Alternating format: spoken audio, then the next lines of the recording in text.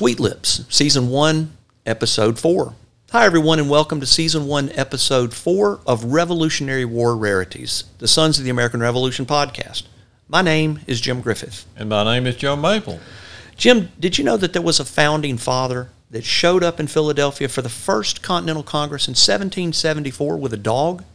Arguably some of the most important business to be transacted on this continent, and this guy shows up with a dog. What business would a dog have in helping to determine if we ultimately, years later, declared independence or not? Why couldn't he just leave the dog at home? What possible value could this dog lend to the debates of the Continental Congress? This representative was from Virginia, and it turns out that he was quite an athlete for his day. He was 6 feet 2 inches tall. We know just about everything there is to know about this guy. His height, his weight, his demeanor, we basically know his entire life story. His hobbies, his skills, his manners, habits, heck, we even know about his teeth. Yep, we're talking about George Washington. But did you know that he was an avid athlete of his day? According to Mount Vernon's website, George Washington took part in almost every sport of his day, including archery, fox hunting, swimming, wrestling, fishing, hunting, and apparently he was also a pool shark. He was considered one of the best horsemen of his day, and according to Thomas Jefferson, he rode with ease, elegance, and power. But one of the sports which he took part in required an assistant of sorts, a participant that had a long and cold nose, a nose that could smell out the prey of the day and could adequately stalk that prey for a successful hunt. Yep, fox hunting required dogs, skilled, fast dogs that had the ability to stay focused on the prey as the hunt would go through the woods from spot to spot, while the fox attempted to escape. The dog needed to understand commands and react accordingly. Well, it turns out that the Marquis de Lafayette helped in George Washington's hunting endeavors after the Revolutionary War by sending 7 Normandy hounds.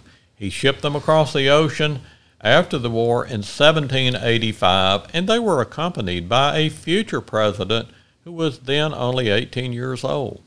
These were large dogs, and they were bred for the terrain of Europe, France to be specific. They were bred to hunt along the hedgerows, which were so prominent in Europe. However, the large size and hunting skills of these dogs were not sufficient to handle the terrain and forests of America. So, what did George Washington do? Well, George Washington decided to breed these Normandy hounds with a smaller version of the hound available to him in America. He needed a larger hound than those that had been previously imported, but something that wasn't as large as those gifted to him by the Marquis de Lafayette. He needed something faster than those gifted to him as well. George Washington would inspect his kennels at the beginning and end of every day.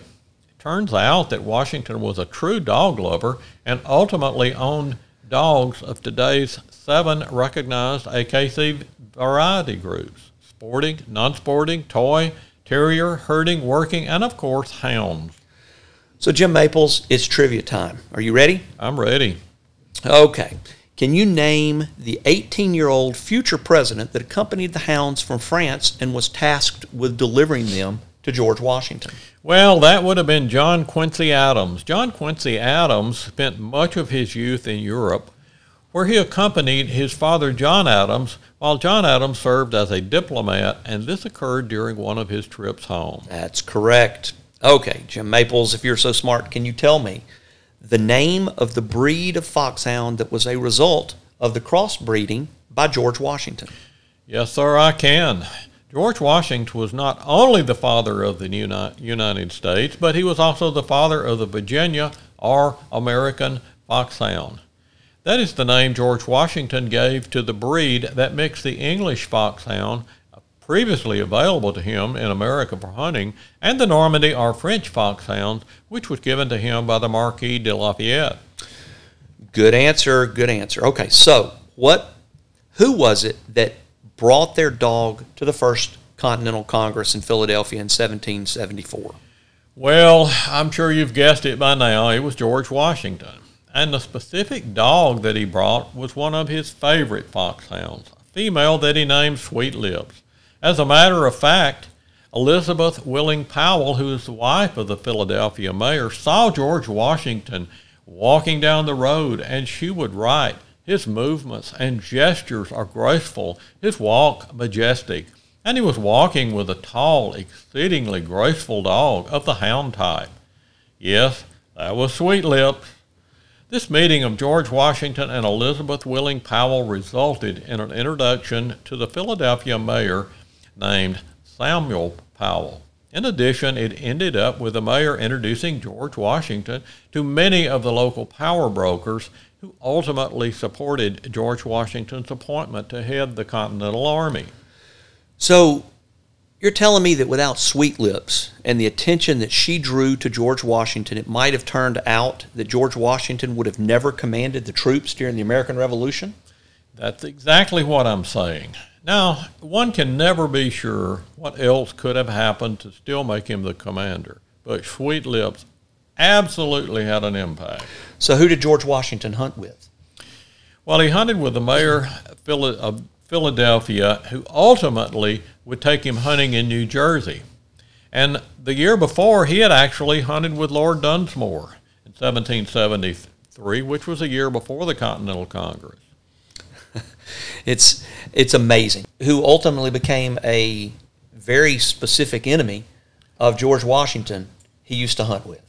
Yes, George Washington earlier hunted with Lord Dunsmore, the fourth Earl of Dunmore, the governor of the province of Virginia and New York, the man who attempted to dissolve the Virginia House of Burgesses, as well as deny colonials access to guns, powder, and shot. The man that freed any enslaved man who would fight with the British Crown, and ultimately pushed the colonial troops to do the same thing. And so it goes. Harry Truman was once quoted as saying, "If you want a friend in Washington, get a dog." Well, it turns out that is exactly what George Washington did, but he understood that well before Washington, D.C. even existed. And it wasn't a single dog.